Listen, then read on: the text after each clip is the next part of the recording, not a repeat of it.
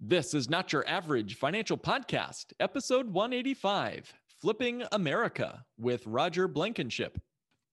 Traditional financial planning is no longer working. And in the new normal economy, your host, certified financial planner Mark Willis, invites you to join us as we engage the new and improved steps for establishing financial sanity.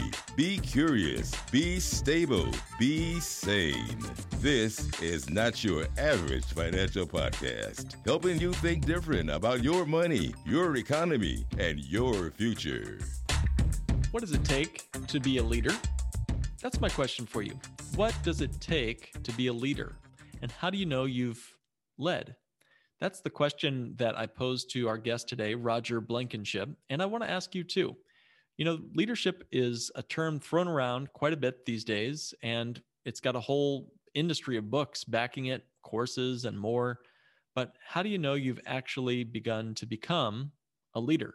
How do you know you're on the right path? Roger and I speak about that and his real estate work he's done. The accomplishments and leadership Roger shows is unquestionable at this point. So let me tell you a bit about Roger, and then I'd love to introduce him to you for this episode. So Roger Blankenship is the Flipping America guy. His words, not mine. He's host of the nationally syndicated real estate show, Flipping America, which is heard coast to coast 3 times a week. He's an author, educator, motivational and inspirational speaker, and he's a business leader. He's personally fixed and flipped more than 1,000 houses. Roger is an in-demand speaker and business consultant. He's led seminars with groups as large as 5,000, and he has guest lectured at the University of Oslo, briefly serving as a college professor. He's spoken to thousands of U.S. soldiers across the United States and in 5 trips to Korea, and he's taught basic Bible stories to public school teachers in Siberia, and he's helped build an orphanage in South Africa and homes for the homeless in Guatemala. He leads a national real estate investment club with more than 9,000 members. So people listen when Roger speaks. In addition to purchasing, remodeling, and marketing properties, Roger has founded the Flipping America mentoring program, which teaches the science of and art of real estate investing.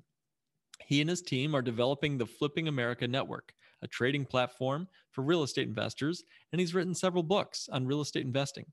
Roger and his team teach seminars in real estate investing and provide coaching for funding both new and experienced investors. So you guys can learn all about this at rogerblankenship.com.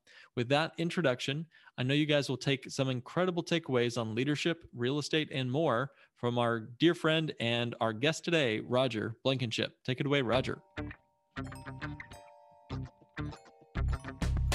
Roger, welcome to the show.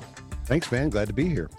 Well, we've got a lot of ground to cover together today. You've got so many things that you're involved in, and your expertise, I can say I don't know anybody else with the superpowers you have, but I want to take our audience right back to kind of a starter question just to learn more about you. Tell me about the word leadership. What does that word mean to you? How do you define the word leadership? And also, you're obviously a leader. So when did you discover that skill? When did you first know that you had the skills to lead? That's interesting. That's an interesting question, and you did catch me by surprise there. I define a leader as somebody who has people following them. And then you could think for a little while about what makes people follow someone. And I kind of think it's a combination of different things. Some of those things are real and some of those things are perceived, but people perceive that here's a person who has ideas. Here's a person who inspires. Here's a person that seems like the biggest guy in the room. So maybe we ought to just do what he says. Yeah. And honestly, that's happened to me because you can't tell because you're there and I'm here. We've never met in person, but I'm 6'5", 275 and, played offensive line in college. Yeah. So I tend to, without even realizing it, I tend to be bigger than people in the room. But, even before I was the biggest guy in the room, I don't know what it has been, but I can think back now, and you didn't give me this question in advance, so I'm just talking off the cuff here. But all the way back to playground days in elementary school, for some reason, I ended up being one of the guys when you pick teams for kickball at the start of recess, I was one of the guys that was picking teams. I don't even know how that happened. Mm-hmm. It just sort of happened. Yeah. And then I guess I got used to putting an idea out there and people liking it. And the next thing you know, I didn't really ever set out to be a leader, and I definitely never planned to be a leader in the real estate world. I had a whole different career aspiration when I began. But one thing is true about me. I am one of those guys that whatever my hand finds to do, I'm going to do it with all my might, just really because it's my way of honoring God. Just try my hardest at whatever it is I'm doing. That's great. Well, back to kickball and childhood on the playground. I was not the first person picked. I was not the second person picked. They went through everybody on the lineup, and they started picking things like the light pole, the trash can, the grandma that was walking across the street before I got picked. That's how bad it was for me, man. So good for you. I'm just joking. But so thank you for helping us walk down memory lane there. And I love what you say, that really it starts early. The idea of gathering a community toward a specific mission. And it's those who have followers you might call a leader. It's no more complex than that. But you've created a community and you've created a mission. Could you describe your community and what is the community's mission? Well, the Flipping America is the name that we've given this. And it's not just about flipping houses. Our mission is to help people all across the country be engaged in real estate in realistic ways that are appropriate for their situation. And what I say on my show is, just because the name is Flipping America, we don't encourage everyone to drop what you're doing and start flipping houses like you see on TV. We do encourage everyone to consider real estate as a part of a balanced investment portfolio. And our mission with our show is to provide the best information, statistics, examples of things that you can do, an understanding of the person that you are and what is a good fit for you and the type of investing strategy you should pursue. And I guess it's not a secret, and I say this from time to time, but one of the things that I really want to do before I quit is I want to train at least 1,000 people who end up becoming millionaires in real estate. And let me tell you why I do that, because it's not about the money. It's not about making $1 million or having $1 million in net worth. What I find is I work with a lot of really good people who want to do good in the world. Yeah, they like to have nice things, and I like to have a nice car and things like that. But what we really want to do is make a difference. And most of the people that I help have a charity in mind or a charitable cause or something in mind that they want to support with their extra money. And if I can help them become a real estate millionaire and they can devote a considerable amount of money to that cause, then I can sit back and just know that I played a small role in touching the lives of all of the people whose lives are touched by all of the people that I helped get there. And that is what gets me up in the morning and makes me not mind the hours or whatever it is I have to do to build this thing. How did this thing get started? Take us all the way back to the beginning. People ask me how I got into real estate investing, and I tell them sheer desperation and a lack of communicable job skills. I spent a decent career, 15 years in full-time ministry, traveling and speaking and that sort of thing. Enjoyed it, loved it, but really didn't pay attention to what was going on at home. And I lost my relationship with my wife, and I don't want to bore you with the long story there, but I realized, I haven't taken care of business at home, so I don't need to be out in front of other people. So I stepped away from the ministry and tried to solve that problem. Ultimately, we didn't, but then I needed something else to do. And I had been buying some rental houses, and I'd even flipped a few houses, because in my own homes that I had owned, being not a person with a lot of money, when something would break, it was easier and cheaper for me to figure out how to fix it. And I discovered that I could go down and buy the tools, take a lesson on how to fix it, still save money, and have the tool at the end. And so I was accumulating some tools and some skills. And, a lot of things that I fixed, I had to fix 2 or 3 times to get it right. But I kept at it and had accumulated some skills. So I thought, well, watching this old house, I couldn't do it like Norm Abrams, but I can do a lot of things in a house. So when the opportunity was presented to me to flip a house or two, I said, yeah, okay, I'll start taking my days off and supplement my income flipping houses. And then when it was time for me to leave the ministry, I thought I can just slide into this as a full-time gig. And that was October of 2006. So that was probably not the best time to dive into full-time. But we managed to make it through the next year, and times were difficult, and it was lean because we had some properties that we ended up not really making any money on. We didn't lose money on any of them, but you can't afford to break even when it's your sole source of income. So it was a little bit of a struggle there for a while. But then we got into a rhythm and we learned how to do this, and we developed some systems. We realized in the crash of 2008 and 9 that we've never had, this is an unprecedented opportunity to buy homes and to get great deals. But we also knew that because, at least in our market, the value was dropping by a couple of percentage points every month. At one point, there was a county in Georgia, Clayton County, that had lost 70% of the values in the homes by 2012 when it started to turn around. 70%. Wow. So when we were buying these houses, we had plenty of opportunities to buy, but we realized we've got to turn them over quickly because they're going to be worth less in 3 months than they are now. Yeah. So we started thinking some things about some numbers. I went out and got me some spreadsheet skills. I taught myself how to really do the analytical work that we needed to, and we built the systems so that we could rehab an entire house top to bottom in about 7 days. That's replacing a roof, paint, carpet, floor coverings, appliances, fixing everything that's broken on the way. Now, we're not talking about major remodelings where you're adding rooms or popping the top, nothing like that. We were just churning it out like production work.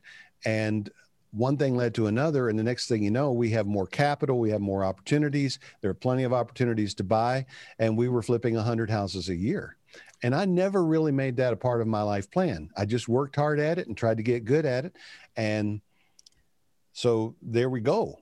Yeah. Then one day I started going to a networking group called Flipping Atlanta.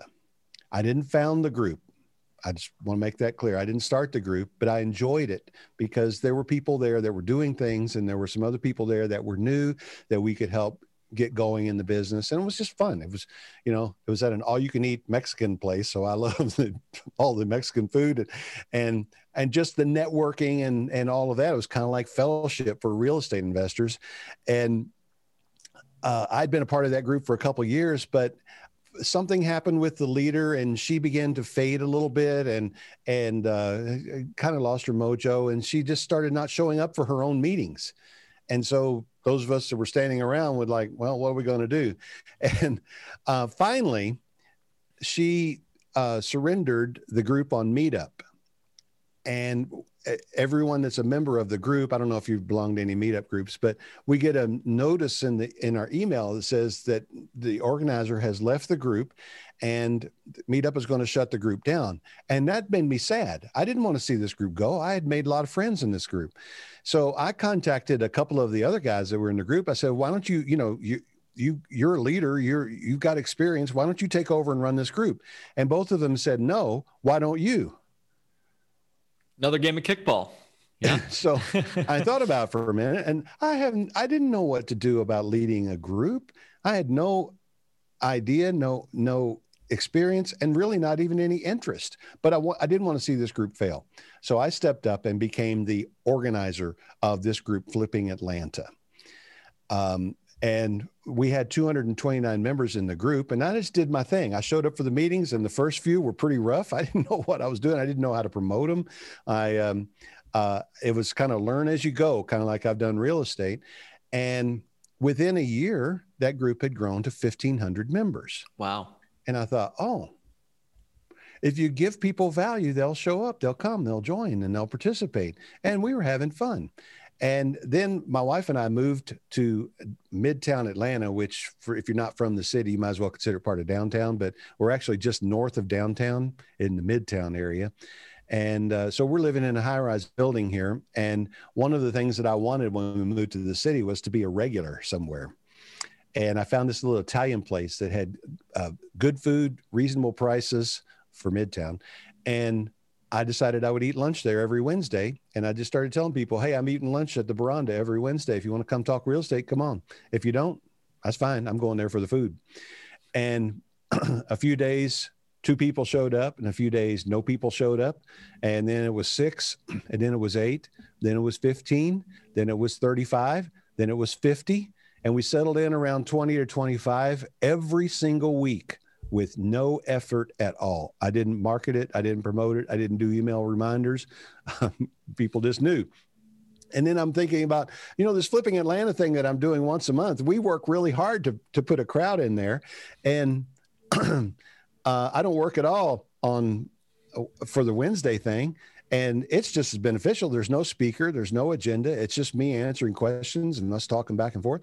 So we decided to turn Flipping Atlanta into a weekly experience at a different restaurant. And after we did that for a little while, one of the guys that came is this fellow named Gordon Katz. Now, Gordon has been instrumental in founding the National RIA. He knows the people in Chicago. He's introduced me to the people in Chicago running one of the RIAs there.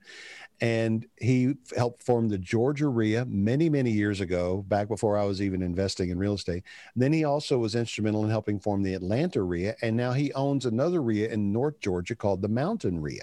And RIA stands for, just to sorry to interject here, but real estate, say what is RIA? Yeah, well, it's Real Estate Investors Association, or sometimes they use the word alliance, Real Estate Investors Alliance. Okay. But it's a club for real estate investors. And I didn't realize that I had a club going. I was just hanging out with friends and people who wanted to show up.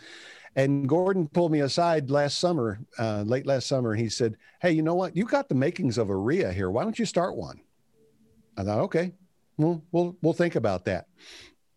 And so we started making some plans, and we came up with this vision to have, one of the things I know about running a local group is it's tough month after month to have a speaker lined up that's interesting and relevant, and to get people to take time from their schedule to show up and speak.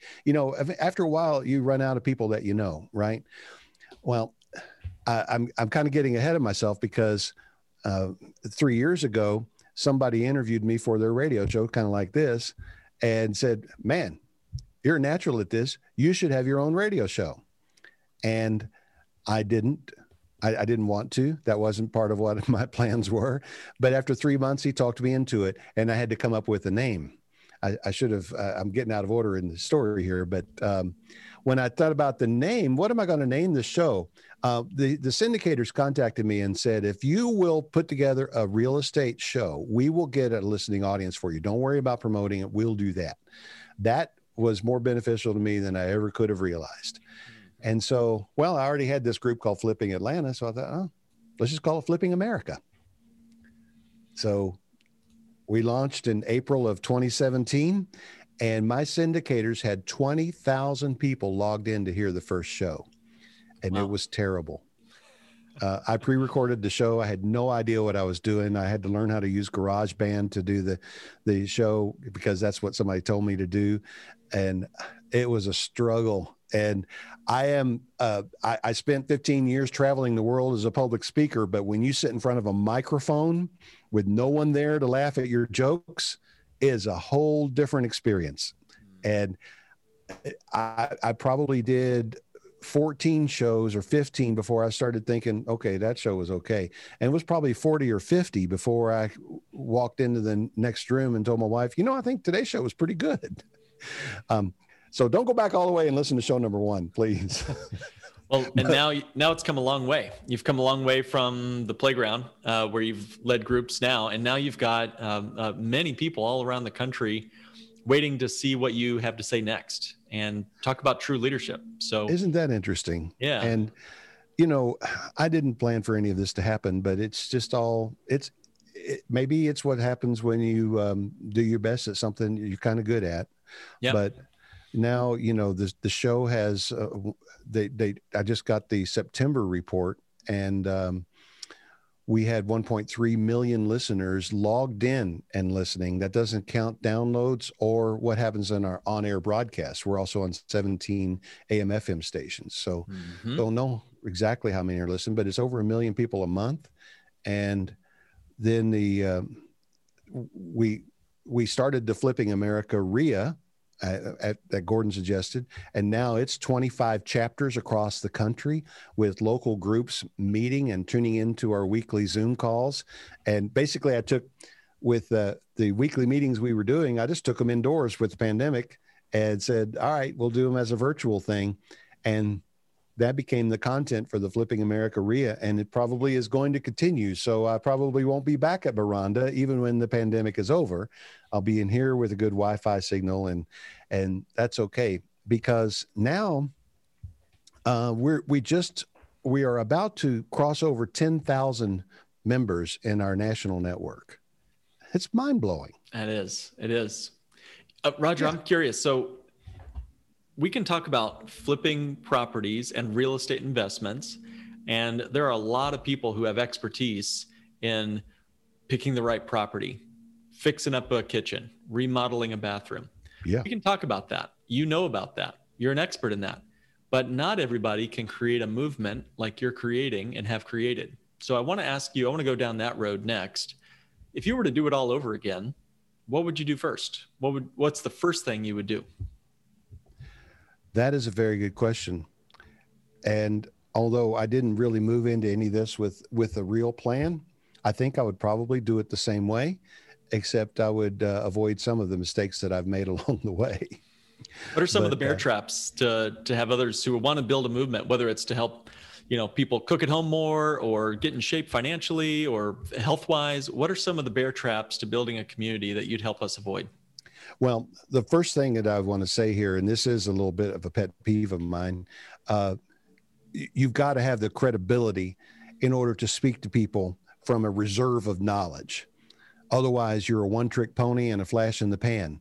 And I've seen people come and go, and I've seen people build followings 10 times as large as mine on a very narrow piece of content, and then they're gone because that's all they know to talk about. And it's funny, I was on a phone call the other day with a 20-year veteran of the real estate investment circuit who has traveled around in the seminar thing. And also my buddy, Eric Tomasi, who is working with me with the Buyers Club. And we were talking about a variety of things, particularly some properties that we were buying, but we got into what's going on with the Federal Trade Commission shutting down some of these training companies out in Utah and some of the personalities that are involved. And these two guys that were on the phone with me have been around a long time, and they know a lot of these people. And they told me that a couple of the people that were just named in some indictments handed down this week have been teaching real estate for years, but don't own any properties, have never done any deals. Wow. They just know theories, but they're good marketers. And the way I think of it is I basically kind of suck at marketing. I don't really know what I'm doing, or I'd have a bigger following. But my commitment from the very beginning, and this is what I would say to answer your question, is develop your own skills so that you can speak with credibility. And then when anybody listens, give them way more value than they expected. Just give and give and give, and it will come back to you somehow or another. It may not come back from that person, but it will come back to you. I'm sure of it. That's great. What do you find as you look at this? That's so helpful. First of all, thank you.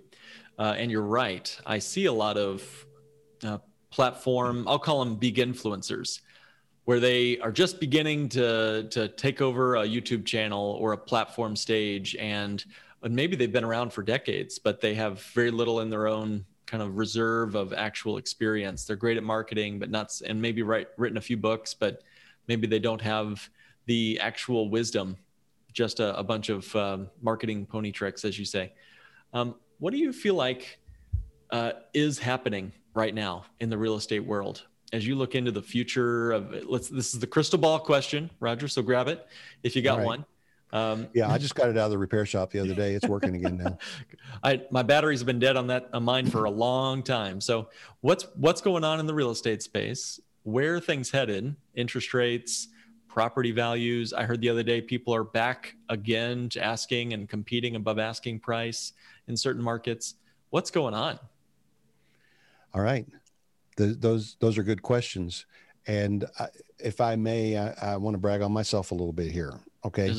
When the pandemic first hit, most of the big prognosticators across the country, I'm talking Zillow, Realtor.com, Redfin, and others that were putting out, those are the ones that you might have heard of, but some others that you haven't heard of. They were putting out their reports revising what they thought was going to happen with real estate. And in general, the general consensus was real estate would be down 2.8 to 3% year over year by the end of 2020. I took a contrarian view back in April. And here's why. Interest rates are at an all-time low. And when I look at the market fundamentals, and now that I'm not really a nerd, but I'm kind of a nerd. So I look at the things behind the interest rates, and I look at the things that drive the decisions about interest rates. And I've got charts and graphs, but interest rates are going to stay low for at least another couple of years, maybe longer. This is historic because these interest rates are so low. The cost of money is so low. Next, inventory is very tight. We already had an inventory crisis going on before the pandemic. And to the extent that two factors, the pandemic slowed down construction and tariffs affecting the price of imported pine lumber and aluminum. Those things have caused construction costs to skyrocket. Well, this contributes to an increasing shortage of inventory on the ground. And what that means is the markets are heating up. It's a supply and demand thing. It's pretty easy for me to see sitting there back in April. Supply and demand, people are still going to want to move. People are still going to want to live their lives. Interest rates are low. I don't see this creating a big crisis in real estate. Then I had other conversations behind the scenes with some movers and shakers about what's going to happen with foreclosures. This is a little known, underreported fact that in February of 2020, we reported the lowest rate of foreclosure in history. Now, that was before the pandemic. And we've been tracking this for years on the show. And the reason for that is the lending guidelines that were put into place after the crash of 2008. It's tougher to get a loan. And they actually have a written federal rule now that borrowers must demonstrate the ability to repay the loan before the loan can be made. You would think they wouldn't have to make a rule for that, but they did, because that wasn't the rule in the years leading up to the crash of 2008-9. And so I'm listening to people saying, we're going to have a big real estate crash in 2020. I mean, this was last year. People were saying it. And I'd say, why? Well, because real estate crashes every 10 years. Well, what are the underlying reasons that are going to cause it to crash? I don't know. It's just a cycle. It's got to follow the cycle. I discount that. Okay. The only other major national commentator that was kind of taking my side back in the spring was Logan Mohtashami from Housing Wire.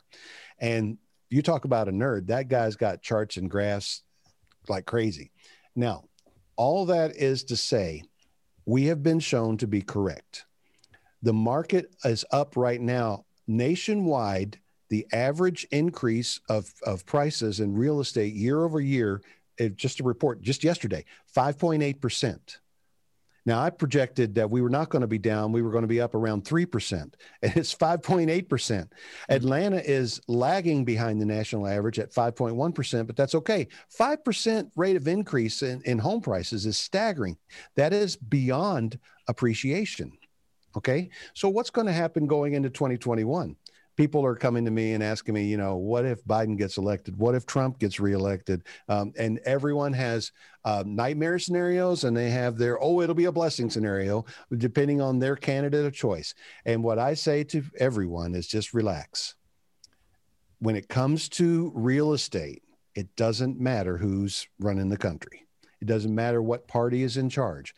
As long as our country maintains private property rights and the rule of law to some extent, real estate is going to be viable and sound as an investment. And as long as we have low interest rates, the cost of capital is going to make it so that you're able to take down a lot of income producing properties that you couldn't do if the interest rates were even 7 or 8%, which isn't a bad interest rate, historically speaking. But at 3%, there is so much more that you can do. It's practically free money. Wow. Well, as we're wrapping up here, I want you to kind of, again, tell us, as a guy who's done it and is doing it. You're on the ground. You're not just speaking from a lofty tower. You're not an academic. You got your hands in properties. You're making it happen, and you're helping other people make it happen.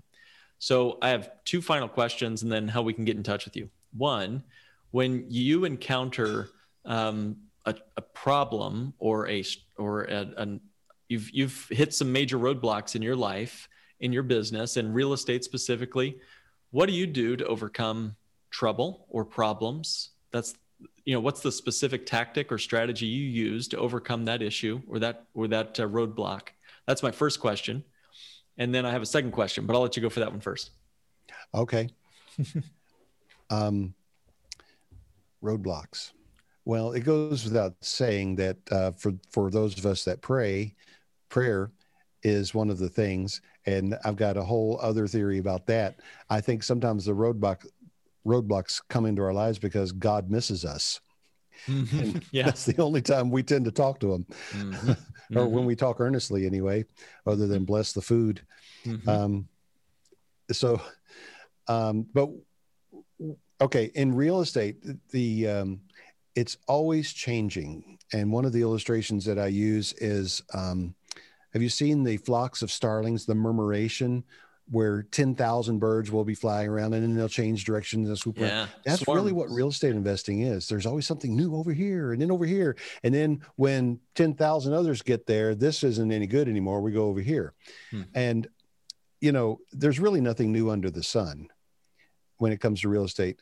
The new methods that people are touting are just revised versions of old methods that have been done before. So when you hit a roadblock, the first thing I do is to ask myself, what bad decision did I make to put me here? And then try to make better decisions in the future. But still, we're here. So now we have to find a way out of this. Sometimes I've found myself in a jam, and the hardest thing to do is just pick up the phone and call someone with bad news. So what I do is I make that the first phone call of the day. Get it over with. Yeah. And relate the bad news, always be honest, admit that you've made mistakes if that's what it needs to be. Sometimes the roadblocks come from your own mistakes. Sometimes roadblocks come from the market itself. In fact, I did a strategy call just a little while ago with a lady and encouraged her to go out in her front yard, look at the city of Atlanta from her front yard, and then turn around and look the other direction, 180 degrees. I said, that's your territory. Atlanta is saturated with investors. I have 6,000 people in my Atlanta network. That's a lot of investors, and there are more than that.